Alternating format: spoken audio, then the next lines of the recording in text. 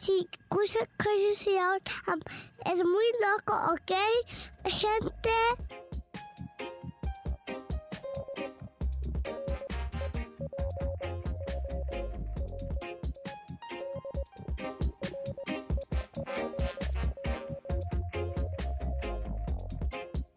Welcome everyone, you're listening to KUCR here on 88.3 FM, also streaming online at kucr.org. This is Daniel with the Dreport. Today we'll get an opportunity to speak with community educator Dean Mayorga. Today's conversation will address the subject of indigeneity, the process of self-naming, the politics of labels, as well as related topics. Dean, before we begin, tell us a little bit about yourself. Hi, Danielle. My name is Dean. I am from Riverside, California. Like yourself, I'm a UCR alumni. Graduated in 2013 with doing my undergrad in English. I'm a father. I self-identify as a Chicano, Chicanx. I work in marketing now, and a fan of your show as well. Well, Dean, I want to thank you for joining us. You reached out and you shared this article that I'll reference the title of the article. The article is called How the Chicana Discourse Silences Indigenous People from Mexico and Central Americans. And it's written by Jessica Hernandez. And unfortunately, we won't be able to really go through the whole article here, but there is a core question, which is like, is there a difference between being indigenous and identifying as indigenous ancestry or indigenous descendants? I'll start off with that conversation with you. Do you see a difference between these two terms? When I read this article, it definitely challenged a lot of my preconceived notions about what indigeneity means. Me being a Chicano, like I said, I was, subject to a lot of these courses, and I love Chicano studies. I learned a lot about myself, and I really came to an awakening from myself. But I think reading the article, I came to understand that there is a distinction. I don't know if I would categorize it in that same way. If I would say those same terms, indigenous and indigenous descendants. I believe that Chicanos and other brown folks have an inherent indigeneity about them. And I think that it manifests in the way that possibly the clearest way is when racism acts upon us. Because I don't think that people commit acts against Mexicanos or Central Americans or anybody who would identify kind of within our group that's typically identified as because of some type of European ancestry. I think that they're targeted because they have some either obvious or some semblance of being an indigenous person, of being other, of being less than white or other than white. So I do see that there might be a difference, but I don't know if I would categorize it the same way that this writer, Jessica Hernandez, has. And I let me be clear, I think Jessica Hernandez wrote a great article, and I think that she's a great mind to initiate conversations like these. Just to kind of backtrack a little bit, the article itself is voicing a very personal narrative of her sense of critique or not fitting in or not appreciating what she was experiencing within her class in Chicana studies. And just so that I clear up a little bit, I usually just reference the word Chicana studies to be as inclusive as possible. I'm standing on the conversation of when I say Indigena, it ends with an A. But when I say her conversation in Chicana studies, it's probably listed as Chicano studies, maybe when she was teaching it. But what she finds is this sense of critiquing this pattern of how we model the information within the context of the university. And that helped me a lot to make sense of what she was articulating, because I actually disagreed a lot with what she was saying, not because I don't think she has a valid point. In fact, I really, like you, I think appreciated her perspective, and her perspective was one that frankly states Chicana studies does not have a place for current indigenous folk coming from Mexico and Central America. it silences indigenous experiences. And more than anything, she critiques this idea of who is indigenous and who is simply just someone who recognizes indigenous descendancy or ancestry into the past.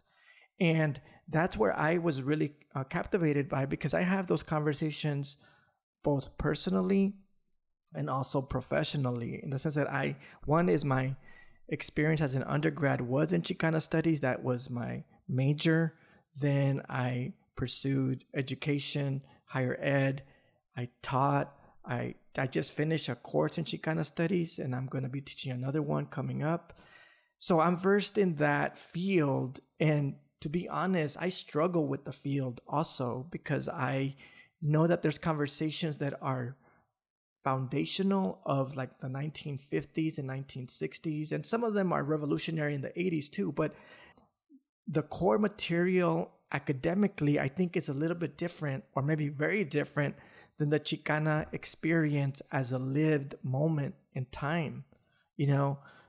And those are the parts that I feel isn't necessarily captivated or expressed in Jessica Hernandez, her article. But I do think she poses a really strong question, which is there a difference between being an indigenous person, presenting yourself as such, and someone that can only recognize indigenous descendancy? And I figure that we can, for a minute, pose that question and see if we can work through it, even though that I don't feel it's really appropriate, because you use the word gatekeepers.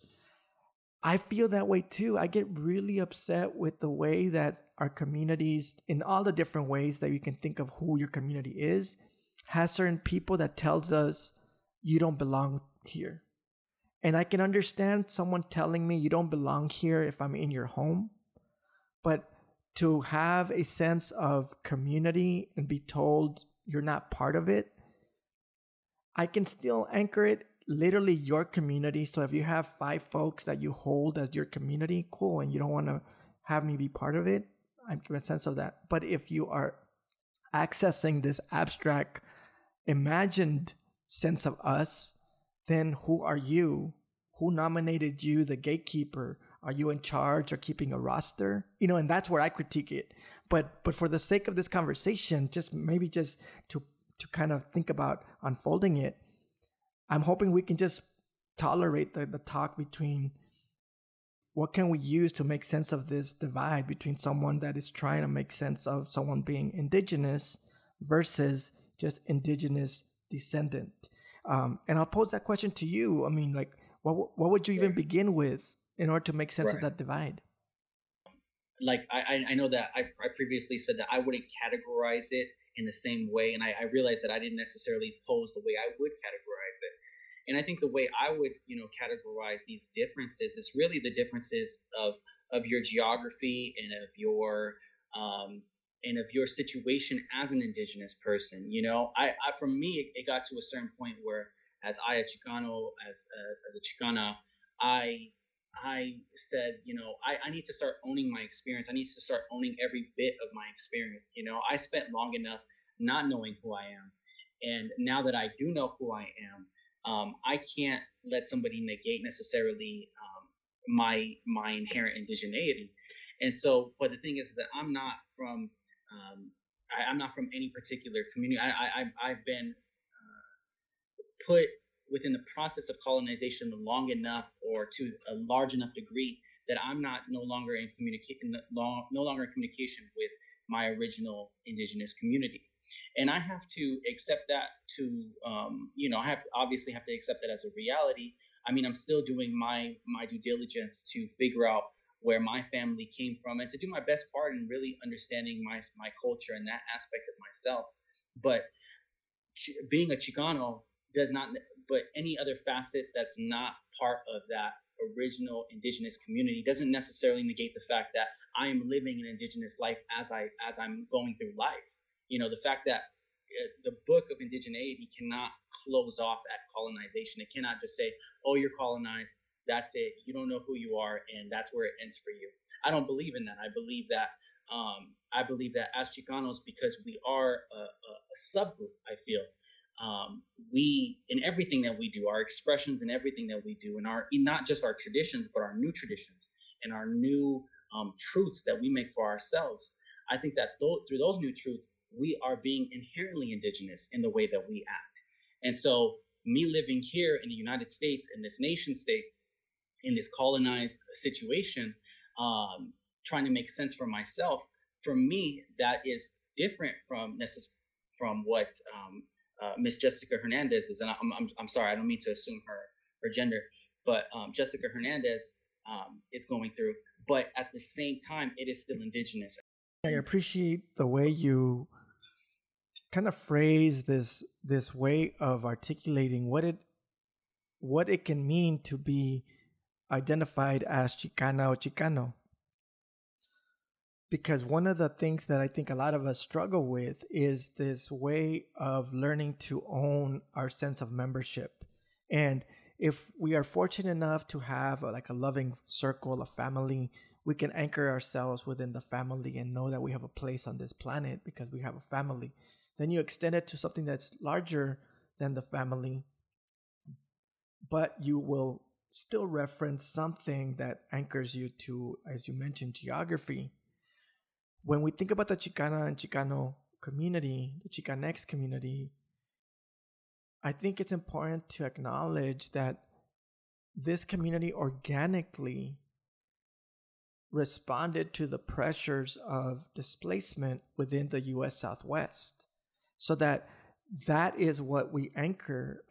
I didn't start referencing Chicana and Chicano until I was probably in my 20s. And it isn't because I didn't feel I could. It was not part of my conversation. I remember being in high school. Yeah, I was in high school the first time I picked up a book that had the term Chicano on it as a text. And it was called Chicano Theology. And I read it and it filled me up with something that I can't describe. It was this sense of direction, sense of safety, but more than anything, information. Because what is difficult is how we can think about the field of Chicana studies and the disconnection that may be possible from the community of Chicanas and Chicanos that are outside, and many of them, in complete disconnection from the discourse that is being unfolded and challenged. But I feel that there's a space of acknowledging something that you stated, which is for many of us, there's a sense of loss when we're asked something very specific, which is if you have an indigenous anchor, can you give me a reference of a community that you associate with? And for many of us, it's a blank. No, I don't. The last person who could have said that was my grandfather, or the last person who could have answered that question was my mother. And then, is that going to be the reason why some of us are going to be told, then you should not use that reference? You should not say you're an indigenous person. And I think that, I don't know, I stand objectively on a no, but I understand how hard it is for some people to come to terms with owning their own power. So that I meet a lot of people that are apologizing for not knowing. And they reference different terms. They'll say, I feel Salvadorian, but I say it quietly because I don't know anything of El Salvador. And when they say that, I know these are my friends, but I'm thinking who's going to check you? I'm not telling you you're not. But I think we're doing the same thing with indigeneity, but I think it's also related to the politics of that term, because when you reference your sense of the act of remembrance, I feel it's fair to understand that we are in that process multi-generationally, because my family doesn't comfortably access Chicano discourse.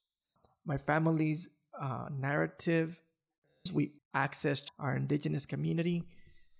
But while I think of my present Southwest presence, and as you mentioned, the politics of racism, if I do not acknowledge my indigeneity, I feel that I am consenting to that arrangement, The arrangement that says some of you are not going to count as Native people because the nation state does not want to be threatened by recognizing how many Native people are here. In fact, the nation state would rather that you access the Hispanic, the Latino and Latina rhetoric, which is definitely not indigenous, even though we celebrate a lot of the indigenous character within those terms. Because I always think about the awkwardness of the Hispanic movement.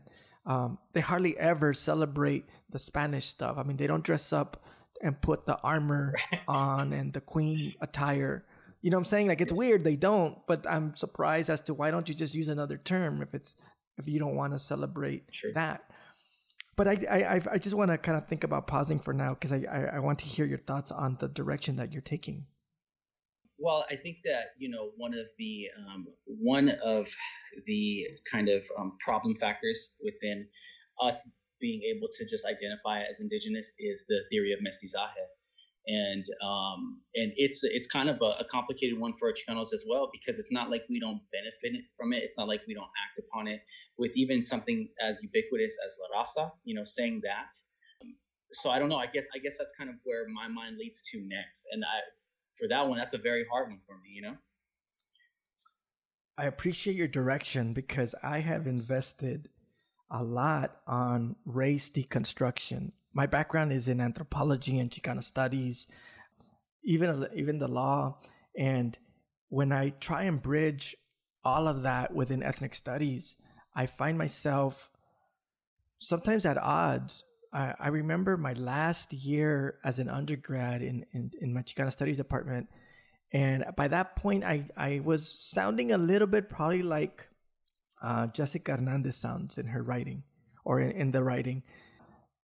That I was pushing back on something that at the very beginning I didn't know how to say it. And now I'm older, so I know what I was articulating, that the theory of mestizaje and the race discourse that we were using, which actually stemmed from a generation before that. So if I was in the 90s in the Chicana studies department, I was using the discourse of like the 70s and 80s. Yeah. Because there's that. It takes time to catch up. That's how it works. Like right now, for example, if you're in a Chicana studies department, hopefully you're using new stuff, but there's still a delay because people are pushing. And what I was pushing back against was the belief that we were biologically a different group of people, and not just biologically a different group of people that was compatible to race discourse, such as white, black, brown, but there was a rhetoric that we were a new people, a product of a Spanish and a Native, and if you were really kind of like more creative, also a Black ancestry. And then I wasn't trying to think about racial purity, but it didn't make sense because my belief at that period was I was starting to access material on race deconstruction, being that the biological belief that humans are separated into this blood perspective isn't accurate. It's an invention. And then it led us to think about, well, what do we do with mestizaje then? Because it was what we were using as discourse. And what do we do with la raza concept? The concept of la raza for me was a little bit easier because maybe it was my own cheat system, but I started to think about la raza as synonymous to community and peoplehood and not necessarily race. But I feel that I was kind of being convenient with the language because sometimes people literally use the word la raza to imply race. But I was using it like la raza has room to talk about a people, a community.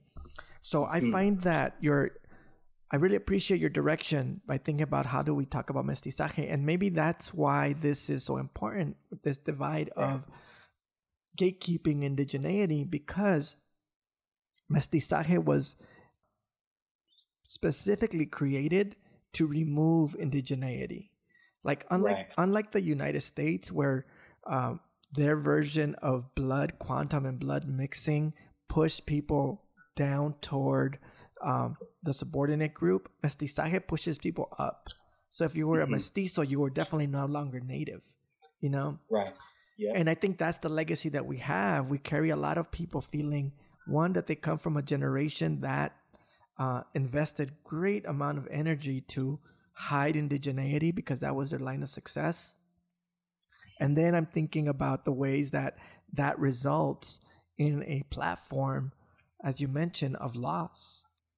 And we're living with that still. I think there's still a lot of people that feel that mestizaje is real. That theory really kind of injured us in ways that we're recovering from, specifically as the sense of apologizing, because I've met a lot of people that feel ashamed that their grandfather maybe was not native and maybe came from another country outside of Mexico. There's some people that are even gatekeepers and push you out. So if you say I'm Chicano, but my mom is Lebanese, they go, maybe you're not. Right. And I'm just thinking about wow, why are we doing that? And I think it has to do, as you mentioned, these theories, these models of understanding the world really saturated our minds and our hearts, and our intellect, and we just speak it to truth. Yeah, I also think there's kind of like a more superficial reason too, and I think that it's, and it might sound funny, but it's like also this fear of being having a proximity to whiteness. I think for people of color, the fact that there are these scales and everything, folks want to definitely own their pain. They definitely want to say, I've gone through stuff too. You know what I mean? I'm in that group that is going through stuff too. But even if you think about like white Latinos or light skinned Latinos or Chicanos, there's this kind of fear of being having this colorism so much, or this fear of having to acknowledge their privilege, because I think they associate it too quick with their ego. You know what I mean? We are who we are, and I think that people should be understanding about or wanting to know who they are. If you are a light-skinned Chicano and you have certain privileges, that doesn't necessarily negate anything for your identity as such. Like you can be who you are and not have any type of ego about it. As long as you're doing right in these movements that we have for these causes of equality. So I think that's kind of a little bit too, because if somebody isn't indigenous and they have more, and I think that's part of the reason people do a lot of ancestry stuff like that, because they want to see, well, how much exactly am I native? How much exactly am I Spanish? And if one outweighs the other, if my indigenous side outweighs the other, well, then heck, that's the one I'm going with. But it's kind of foolish, you know what I mean? Like, and I understand that this is probably where that insertion of the conversation of having a community comes from, but I also would counter with the sense of what is your indigenous experience now? Because I promise you that there's a part of it that is just inherently to you. If you know for a fact that you are, something, some type of other race, then you know what, own that too, not in some type of power concept, but own who you are completely. When I reference the race deconstruction part, I have been working for the past couple of years, really focusing on how these kits of genealogy have changed. If you look at some of the ways that they were first kind of promoted, it was that they would tell you things like, I can tell you what native community you are part of, I can tell you what country you're from. And more they started realizing that was inaccurate. Biologically speaking, I always found it like magical. Like, how can you tie DNA to a country? Because like there's something missing in that logic, because I can tie your DNA to maybe another human being to say how you're related to that human being. Right. But that human being can get on a boat and find themselves in another country, so that it's going to mess up your logic on where do you measure where you belong, where the first person started or where they ended up.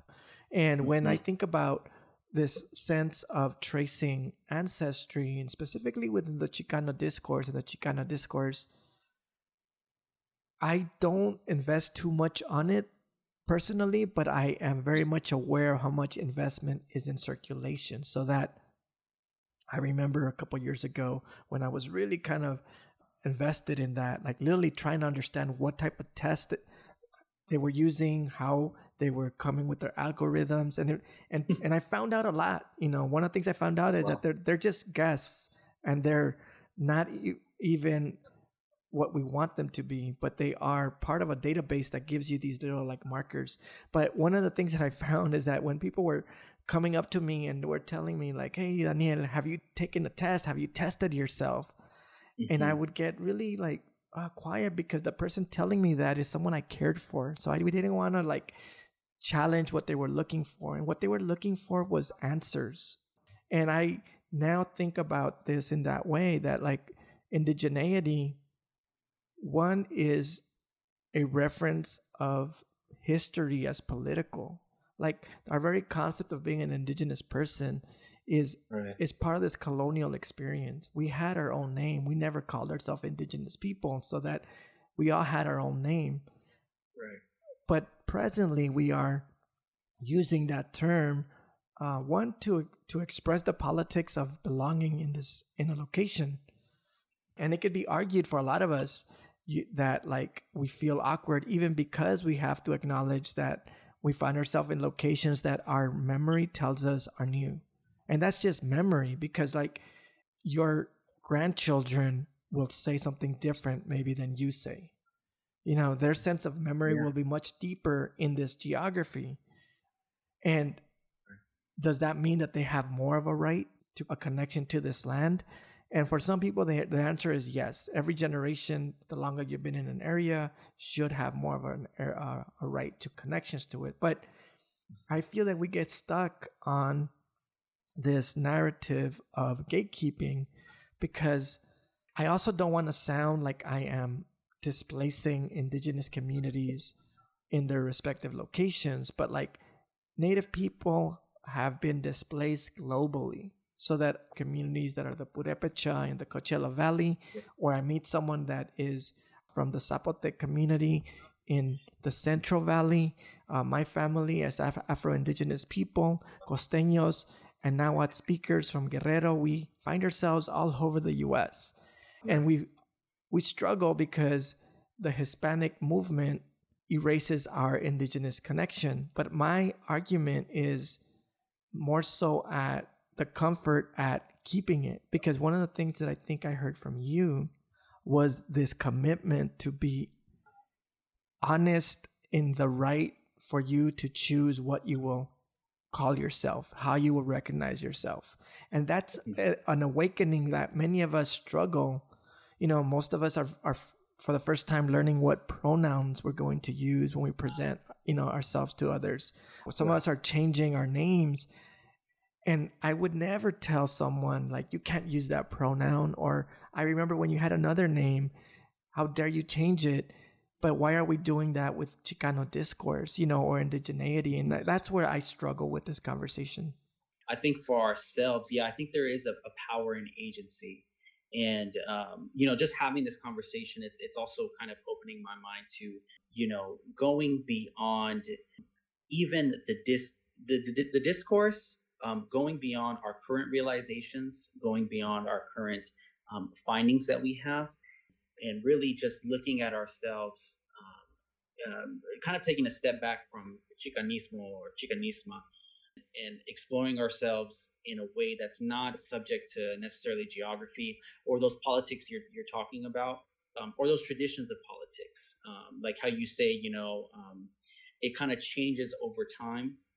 And I guess where my mind is landing on right now is with this issue of geography. I think that it is a politics thing too, because folks, when they identify with themselves, I know that Chicanismo has been used with this politics of geography, and that indigeneity was kind of hinged on this concept of reconquista, and kind of, I think that people get lost again if they lose that concept of geography, and they lose that if they lose their indigeneity, then what is their claim to the particular relationship with this land, right? Like, so I'm just another person in this land, and I can't navigate this conversation, or I can't navigate these politics, because now I have to I have to acknowledge that my particular conceptualization of indigeneity has flaws, and it might erase other folks who've been here and who have laid claim to this land a long, long time ago. I feel the same way. I struggle with some of the ways that our conversations can be not just misinterpreted, because I don't think that's actually right to believe that someone doesn't understand what I'm saying, but can contradict and conflict with someone else's experience. So that my perspective, and this is more recent, is that I don't apologize for being here. Like I am someone that can reference multiple generations. I think of my grandfather, who was a bracero and worked all over California and Texas and did not end his life here. He passed away, crossed over in Mexico. But he gave so much of his youth and his strength here. And then my father also, my mother, myself, my children. So we have generations of a geographic connection to this land, this specific part of the world. And that's how I want to stand on that. I understand the politics of displacement so that my very presence may equal or may signal someone else's displacement. But I feel there's room to have a dialogue where, for example, you mentioned this perspective of the La Reconquista, which I remember just it made sense and it didn't make sense. And I think that even the Reconquista model, I don't see it as much as present Chicana discourse. I think it's more of an awareness of where it has been. But it was something that spoke on the politics of naming, because that period of time when the Chicano movement emerges in the 60s, these people, these communities, they didn't start off in the 50s and the 60s. They were here generations before.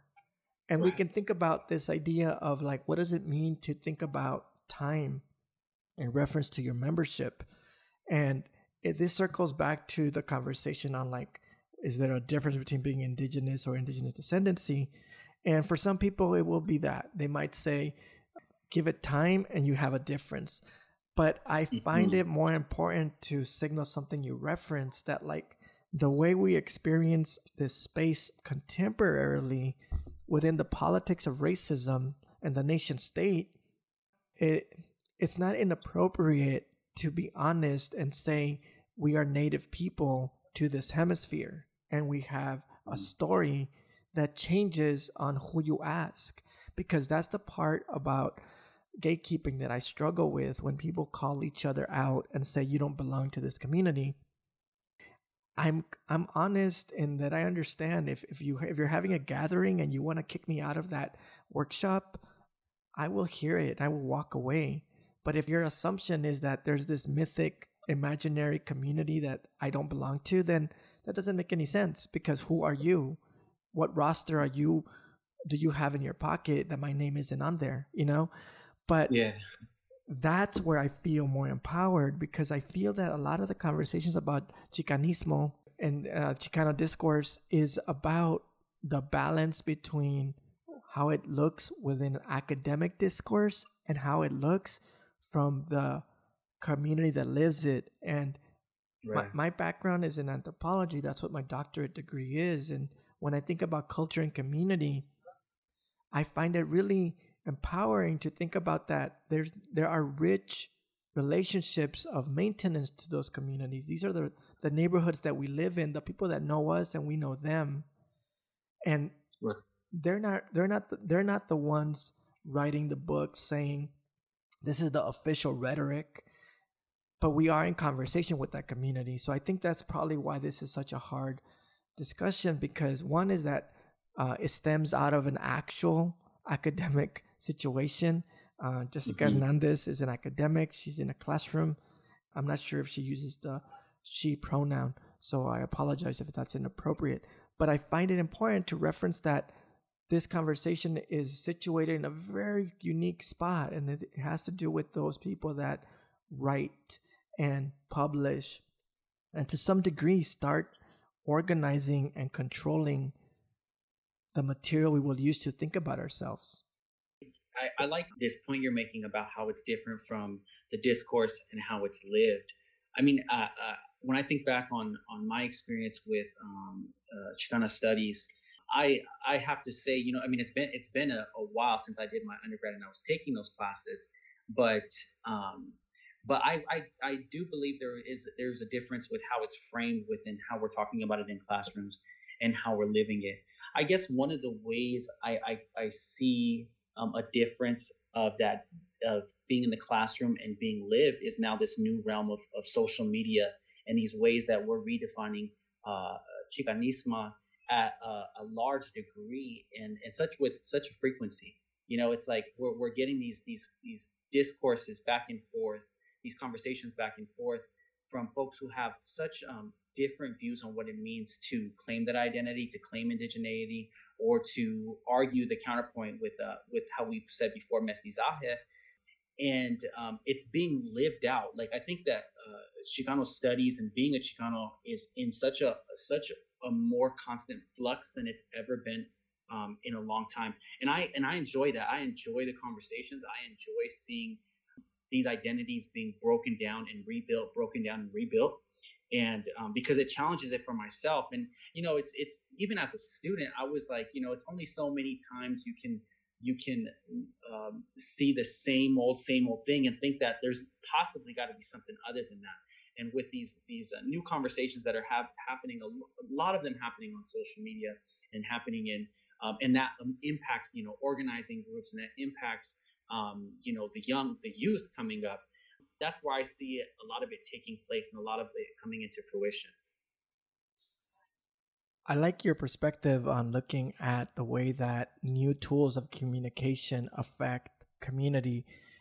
There's an extensive wealth of information documenting that very analysis, which is like whether it's how nationalism is built or how gender is built, these perceptions, these categories of definition, and how they are related to an infrastructure of communication, so that you're identifying how these patterns of posting a meme, for example, of doing a checklist of this makes you X and not Y, seems silly for some of us, but it actually has a great impact on how we perceive ourselves. Some of the things that I remember thinking about is the way that I've met people that apologize for not growing up how I grew up. And we use the same term. So for example, when I use the word Chicano or Chicana, I'm referencing an urban context, and not an urban context of like high-rise wealth, as like gentrifying bodies, but like urban conscious and South Central, and I'm talking about the paletero and things that I think are universal, and they apologize because they go, oh, that wasn't my experience. Maybe I shouldn't call myself Chicana. And I was like, nah, I'm not gatekeeping you from that term. I'm just saying that was my experience. But other people will say, if you didn't have this experience, you shouldn't call yourself Chicana.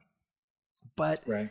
I find it interesting that very act of giving these moments of assessment that are circulating online, they spin back into community, and we're now carrying ourselves that way. We perceive ourselves by what we see, and there is something really interesting about the Chicana identity, and I'm going to quote Jose Montoya, the artist, the brother of Malaquias Montoya. He was in an interview a long time ago, and he said this thing. He said, I don't understand how Chicanos ended up with the Romans. And then the person's like, what do you mean? He's like, I don't know how Chicanos became Latinos, And I'm like laughing when I'm watching this documentary, because I was like, this is old. He was confused at this process of removing Chicanismo and repackaging it into the Hispanic Latino demographic, which is part of the politics of renaming. And I think that's what happens here with this idea of indigenous versus indigenous descendants, is that the writer is playing the politics of reclassification. Unfortunately, it's not a fair thing it's fair to express your experience, but I find it really unfair to project it onto others, especially as we are learning to find a name that empowers us. I mean, she definitely did speak to her experience. I would say also too that I'm pretty I'm sure that she feels through the Chicano discourse that some type of identity was projected to herself as well. That's what I'm getting out of it, and I really feel for her because I think that that's me going through Chicano discourse. I can even see how when I went through it, there was some areas that are probably just they could have done definitely did better with our understanding of this wide array of indigenous folks. There's a I think some kids still come out of Chicano discourse still thinking that they're all Aztec, or kids probably still come out of taking Chicano studies, and thinking that there's a very machismo way of being Chicano. And so I would like to see the Chicano discourse kind of updated and revamped. But once again, I say that, I took my classes, this is my undergrad in 2013. So there might have been some changes, and updates and stuff like that. The way that we take on these moments in class, I think definitely signal your analysis that like we're catching little moments out of an infinite possible way of understanding ourselves. And Right. when you think about exiting Chicana studies as a major, or if you just took one class and they ask you, what did you learn? And if some of us said, I learned that I was an Aztec, maybe that's something that was specifically kind of packaged by the instructor, which happens. Other times, Right. the instructor would be a little bit confused. She might be saying, wow, I didn't really have that as my goal. I have to look at my material and think about how it's being presented. But it also has to do with the way that we take these classes with very specific intent. Most of us that take classes, we want them to feed us. And I think that's something that's important, because I agree with you in that when we are in classes, we can catch how incomplete it is. Maybe the material that I hoped was going to be addressed didn't get addressed, and now I wish I had taken another class.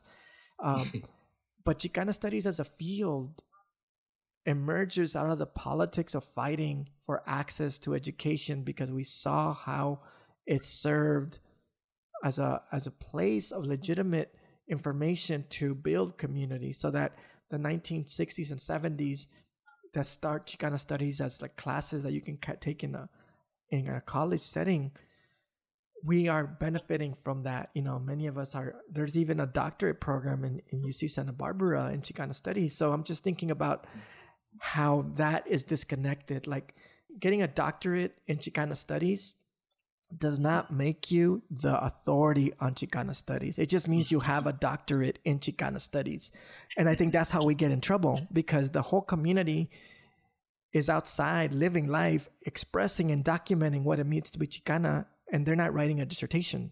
I mean, yeah, there's only so many times that you can look to Rodolfo Acuna as your one main point of reference. It's something that takes place outside of the classroom, like how you mentioned. And yeah, it's exactly examples like these that these conversations are happening, and these possibly are the fulfilling moments for those type of students who are looking for more. And so that's why it's important, if you're inspired by, Chicano studies, if you're inspired by it to a certain degree, or even if you're left wondering or wanting for more, that's why it's important. I think that possibly the most beneficial thing that ever happened for me, at least going to Chicano studies, is that it turned me into an organizer, it turned me into an activist, and it turned me into somebody who realized that there was injustices that were not going to stop the minute I stopped learning about them. And so I still think that that's very true for Chicano studies. I think that's very true for the kids to this generation that are learning it now, that are going to go through the same awakening that I went through. When I was looking over Jessica's letter, or I'm sorry, her open letter, I guess that's why some people have such passionate feelings about it and may not respond with such a tempered reaction and like that. But it's important to listen to everybody, and I think at the end of the day, we can make the discourse better as well as what's happening outside of the classroom. Dean, I want to thank you for sharing this conversation with us today. Thank you, Danielle. I appreciate it. You've just finished hearing a conversation with Dean Mayorga, community organizer, educator, journalist. We shared an opportunity to discuss the subject of indigeneity within the Chicana community. I appreciated the opportunity to address the subject of defining Indigena, with the intent of being safe and respectful, but also honest and critical of ourselves.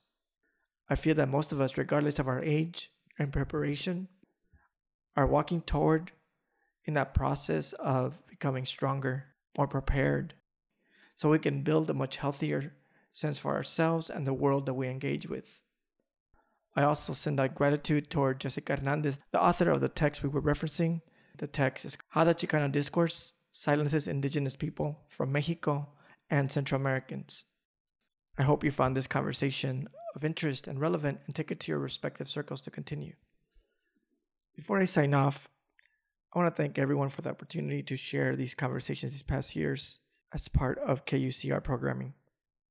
I'm not sure if the Dreport segment will continue to be transmitted here at KUCR, and therefore I want to take this opportunity to express my deep gratitude, my sincere appreciation to the community of listeners that have enriched the conversation with their direction and feedback. Hopefully the Dreport continues to be aired here on 88.3 FM, but if you don't hear the segment, you will be able to find it online at dreport.org. You've been listening to Daniel with the Dreport here on KUCR 88.3 FM, the radio station of UC Riverside. Thank you. Gracias. La Socamati. Stay safe, stay strong. Let's continue the conversation.